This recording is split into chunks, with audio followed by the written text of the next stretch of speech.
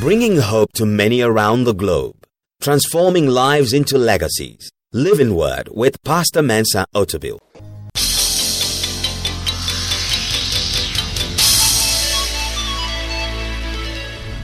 And now, today's word. My message today is simply titled, The Restless Ones. The Restless Ones. I'm going to talk about restlessness and what it can do in our lives, and we're going to focus our attention on the story of a man who missed it big time in his life and how he got back on track. I believe there are lessons we can learn from this man and his struggle to get things back. You know, many times we look at our lives and we look at the past and we see big mistakes we made, and you look at yourself and you knock yourself on the head and say, why did I do that? Big time you mess up, big time, and it affects you. And sometimes it affects you in such a way that you just feel, I've blown it, there's no chance, there's no way, I've messed up my opportunity and I can't get on track. But we're going to look at a man who was able to get on track. It's a very fascinating story, and I think that it will really encourage you. His name is Esau. Esau in the Bible. Esau was born with the prospect of greatness. He was born with greatness looking at him because he was the firstborn of his father. And in the culture he grew up in, the firstborn inherits the double portion of the father's inheritance. He was entitled to a blessing of a double portion. However, as a young man, Esau was a very careless man and very irresponsible young man. He did not value the great opportunities that were ahead of him, and he made some very terrible choices about his future.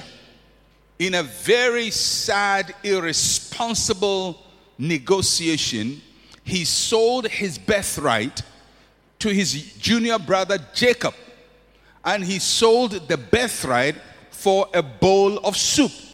When you think about it now, it's annoying, but he did it. The sad thing is that a lot of us continue to do that, selling our birthright for sometimes cheaper than a bowl of soup.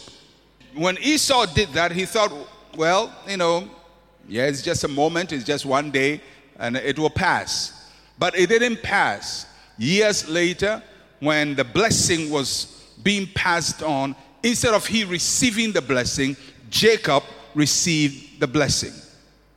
So Esau comes back and he realizes everything he thought was due him as a person had left him. The inheritance is gone, the birthright is gone, the blessing is gone, and Jacob had taken everything. His father had blessed him, Jacob. And Esau is left with zero, nothing. And he is very anguished and he's very sad. And he comes to his father with a very sad prayer. And that is where we start our journey from. So turn with me in your Bibles to the book of Genesis chapter 27 and verse 38. Esau comes to his father after his father had blessed Jacob. Jacob is left with a blessing which was supposed to be for Esau. And Esau is inconsolable as he cries to his father for a remedy. And listen to what he says to his father. And Esau said to his father, have you only one blessing, my father? Bless me also, O my father. And Esau lifted up his voice and wept. Anytime I read that prayer in the Bible, my heart just tears up. Because you can feel the anguish. You can feel the sense of hopelessness. You see, this man knows I've blown it. I've made a mistake. And he's crying and he's saying, is there something left for me? Is there a blessing under the barrel that you can scrape back for me? Can you give me something? And he's crying out to his father. And the cry is a cry of anguish. He realizes his mistake and he cries out, have you only one blessing, my father? Have you only one blessing? He's not asking for 10, 20, 2, 3. He just says, isn't there a blessing for me? And that's very positive, because Esau could have walked away in anger without seeking for a blessing. He could have just shunned the whole process and just said, okay, if you've given it to him, okay, that's it, and just walked away in anguish. But Esau believed that in the midst of all the loss he has experienced, there was still something for him. I'm here to announce to somebody this morning that in the midst of all you have lost, and in the midst of every sadness in your life, and the agony of your life, and the pain in your life, and the disappointment in your life, there is still something left for you. God has something left for you, and don't run away and thinking all is over. You have to cry to him, because there is still something left for you. And Esau is praying, and literally he's saying, go scrape the bottom of the barrel, and get something small and give it to me, and I will take it. I will take that blessing. There are three things I want you to note about Esau at this time. The first you are going to notice about him is that there is agony for the missed opportunity. He's agonizing. He's in pain. Esau grew up as a passive person. He was easygoing. He didn't care much about what happened. He believed the future would be great. He had a sense of entitlement. He believed everything would be all right.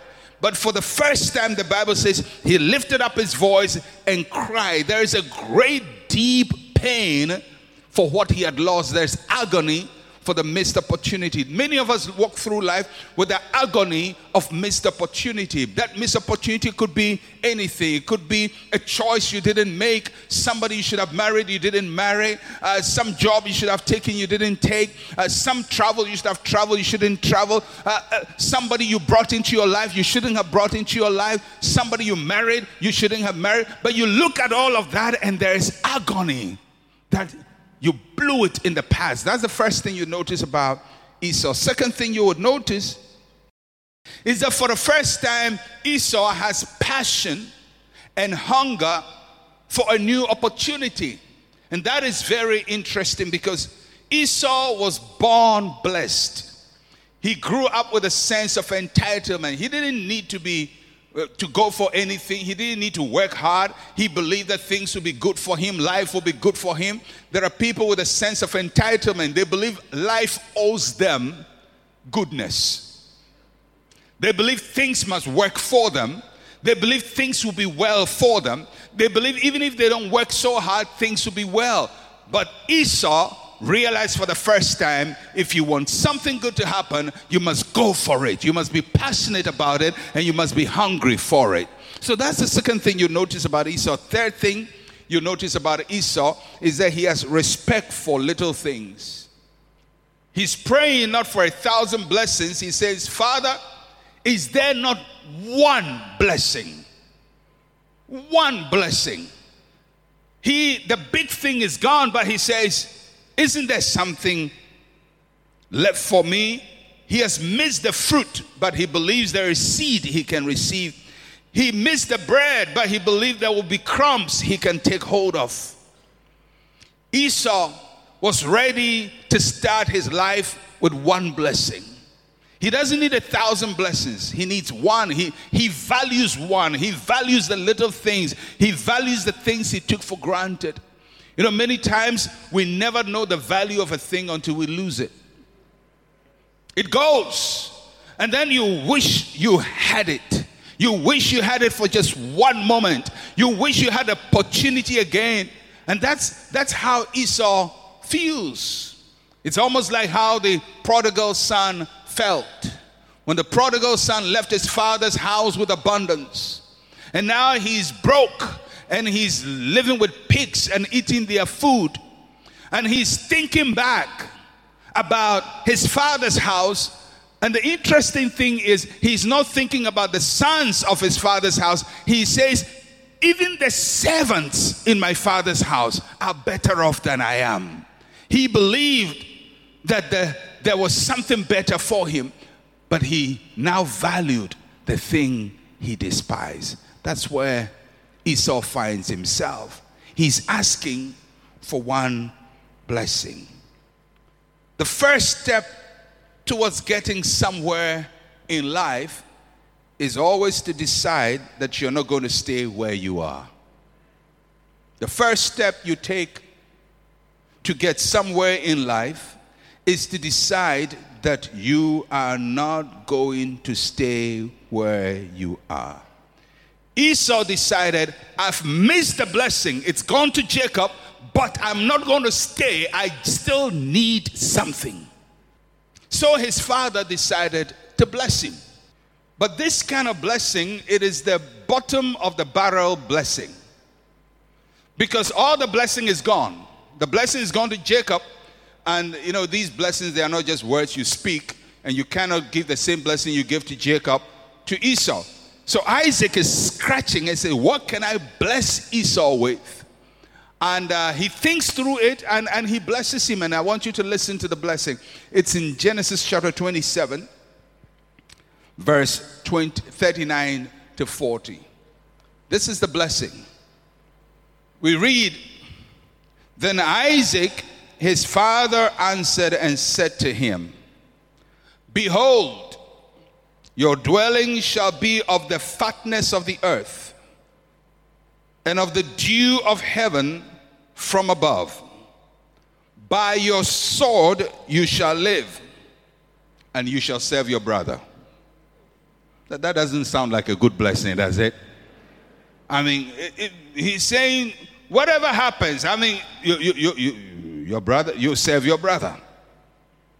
And then he says, and it shall come to pass when you become restless that you shall break his yoke from your neck.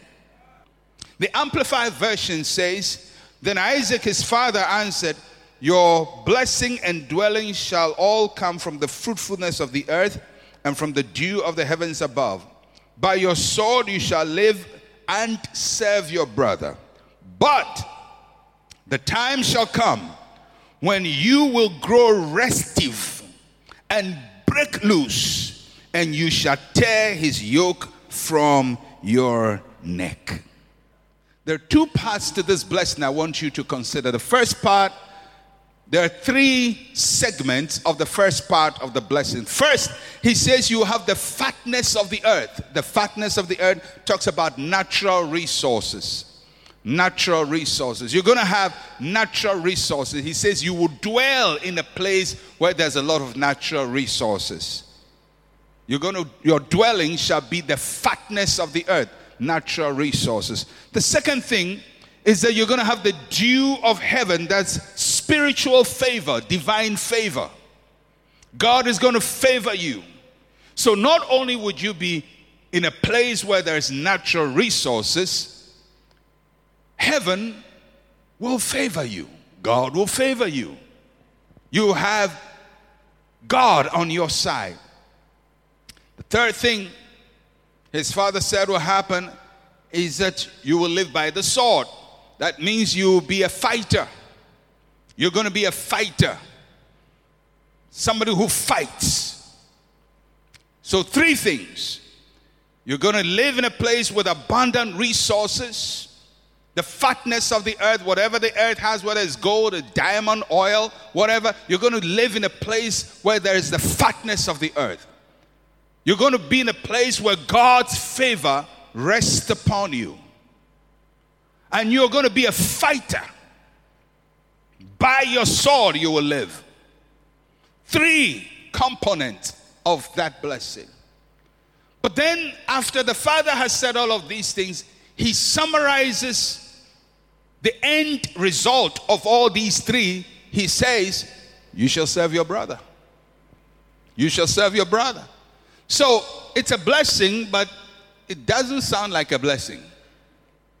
What Isaac is saying is that your natural resources, your spiritual power, your prayer, your fasting, God on your side, your effort, working hard, living by the sword, all of that is not going to give you much, because with all of that, you will still be serving your brother. You will still be under bondage. So what Isaac is saying is that natural resources, spiritual favor, and your own effort would not necessarily release you from bondage. You can have all of these things and still be under bondage. Now, many of us think that if we have a lot of natural resources, if we pray a lot, there is divine favor, and if we work hard enough, then we will be free. That's not what Isaac said to Esau. And that's very important, because sometimes I listen to the people of this country, and somehow I feel that we think the more oil we discover, the more diamonds we have, the more gold we have, the more prosperous we are. No, sir. You don't break the yoke of bondage simply because you discovered oil, simply because you are a nation which prays and there is a favor of God here, or you are working hard. According to Isaac, you can have all of that and your brother will still rule over you. You'll still be under bondage. So, to Esau, no progress. So far, the first part of the blessing leads to bondage. You will still be under your brother. And I don't know about you, but if you're going to get all these things and still amount to nothing, then why get it? I'm sure Esau is listening to the blessing of his father and says, so why did you say it? Because in the end, he says, you'll still be under your brother. Then he continues to the second part. The second part. And the second part is very interesting. The second part says, when you become restless, you shall break his yoke from your neck. When you become restless, you shall break his yoke from your neck. So really, the blessing is not the dew of heaven and the fatness of the earth. The blessing is when you become restless, because the first part is still going to make you serve your brother, but he says this one is what is going to set you free. So what was Isaac blessing Esau with? He was blessing him with a very unusual blessing. It is called the blessing of restlessness. When you become restless, that is when the freedom will come. So what does it mean to be restless? I check the word in the Hebrew, in its original, and what it means. And it's very interesting. The word restless has several meanings. It means, one, to be troubled. To be troubled. To be troubled. Secondly, it means to go to and fro, to roam, to move about. Not to stand in one place, but to move. To be troubled, to go to and fro. And thirdly, it means to have dominion or to rule, to take charge. So what Isaac is saying to Esau is, when you get troubled by what has happened, and you start moving to and fro, and you take charge of the situation, you will be free.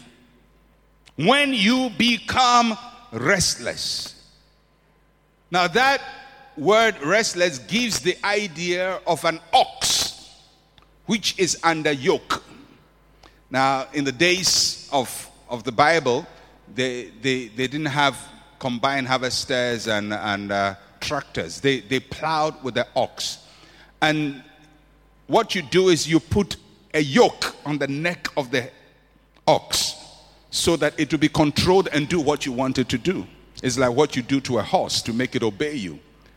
Now what happens to most oxes is that when you put a yoke on them, they become submissive. They stay. But the word and the blessing that Isaac is talking about gives the picture of an ox which has a yoke on its neck. But instead of standing still, it decides not to stand still. So the ox says, you have put a bondage on my neck, but I will not sit here and die. So it begins to move up and down and shake its neck and stomp its feet and continue moving and moving and turning until it breaks the yoke from its neck. In doing that, it may suffer some pain, but it will have liberty. And so Isaac is saying to Esau, the day you become like that ox, instead of sitting down and waiting for blessing to come and drop in your mouth, that day you will be free. That day. I want us to examine what he said a bit closer. He said, when you become, and I want to take each one of those words and talk about what it means. The first word is the word when. Everybody say when. When speaks about time and condition. Time and condition. In other words, now you are not, but a time will come when you will be. Now, if you look at Esau, when Esau realized that his blessing had gone to Jacob, he became very angry, very upset, which is a natural reaction. When you believe something is yours and you lose it, you get angry. He gets so angry and so upset that he begins to tell people, I'm going to kill Jacob. I will kill him. His heart is full of vengeance, venom, bad blood. He's looking for opportunity to kill Jacob, as if killing Jacob will give him blessing. And not only that, when Jacob was leaving his father Isaac, Esau heard the instruction his father gave to Jacob. His father said to Jacob, don't marry the Canaanite women here. Go to our family and go and find a good woman to marry. So Esau realized, my father doesn't like Canaanite women. So in anger against what his father did, he decided he would marry a Canaanite woman. You know, there are people who out of anger make such decisions. The person has offended you. You are angry, you are upset. And as a response to your upset, you make another silly decision. So Esau goes and marries a Canaanite woman. Why? Because my father didn't give me the blessing, so I want to show him I don't respect his decision. So you are marrying a Canaanite woman? What if the woman gets up one morning and slaps you? Are you going to blame your father? Because most times in life, when we lose things that are precious, we get into a mode of self-destruction.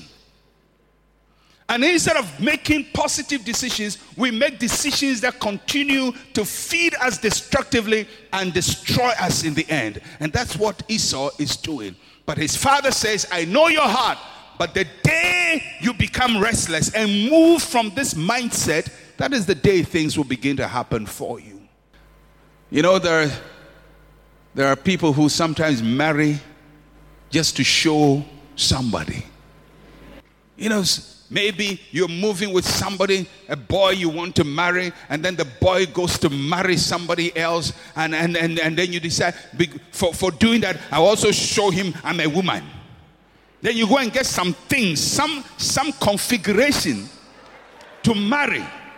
And that configuration is causing you more hell than anything, but you are happy because you think you are proving a point to somebody. Your life is bigger than proving a point to somebody else. Don't destroy your life because somebody destroyed you. Don't be self-destructive. Don't get into this mode where you're trying to impress somebody or you're trying to make a point to somebody, so you're making senseless decisions. That's what Isaac says. You are in the wrong system now, but one day your mind will come home. When? The second word is you. When you.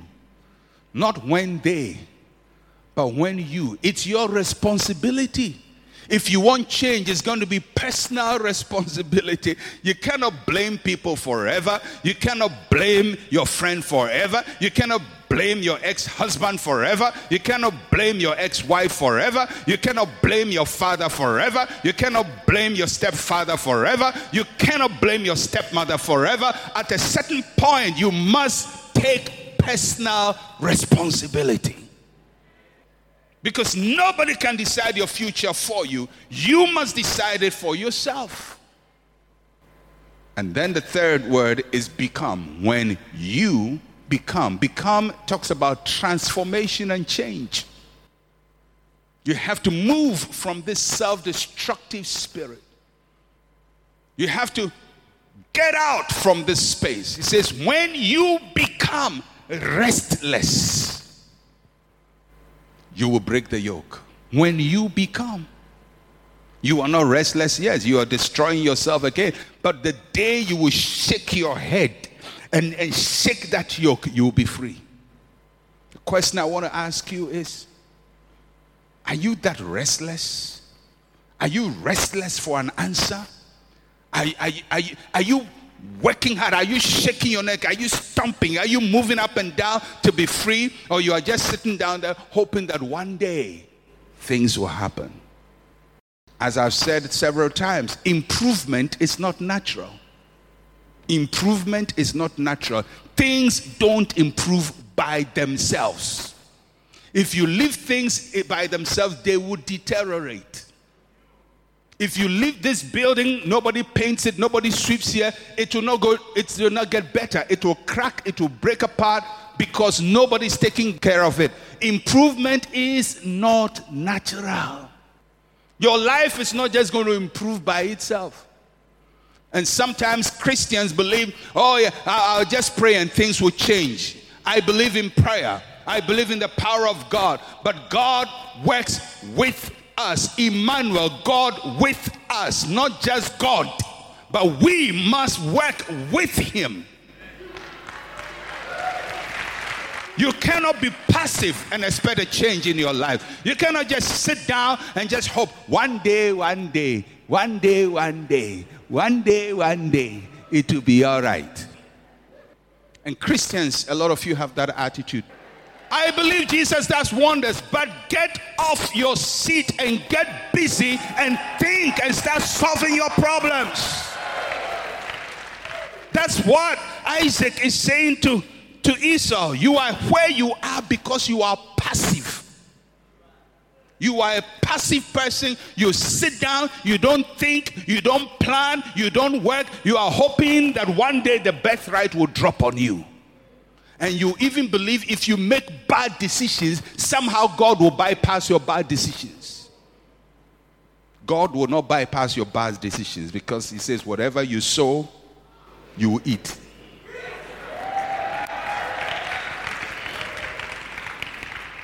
When you become restless.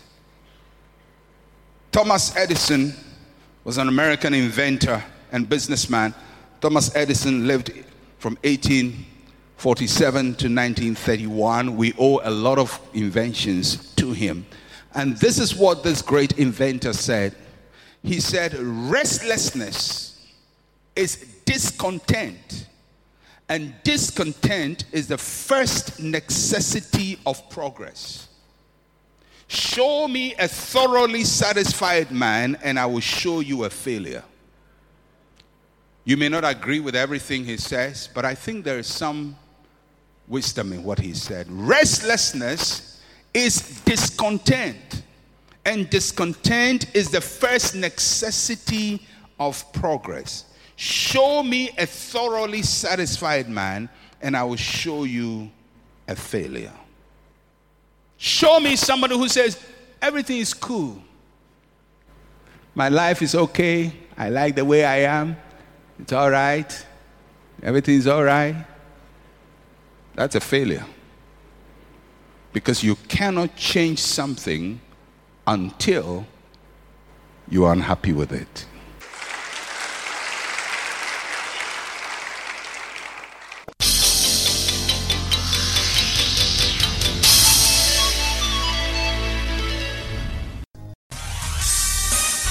Thank you for listening to Living Word. To interact with Pastor Mensa Otabil, like his page on Facebook. Follow him on Twitter @Mensa Otabil. Email otabil@centralgospel.com or call +233 302 688 000.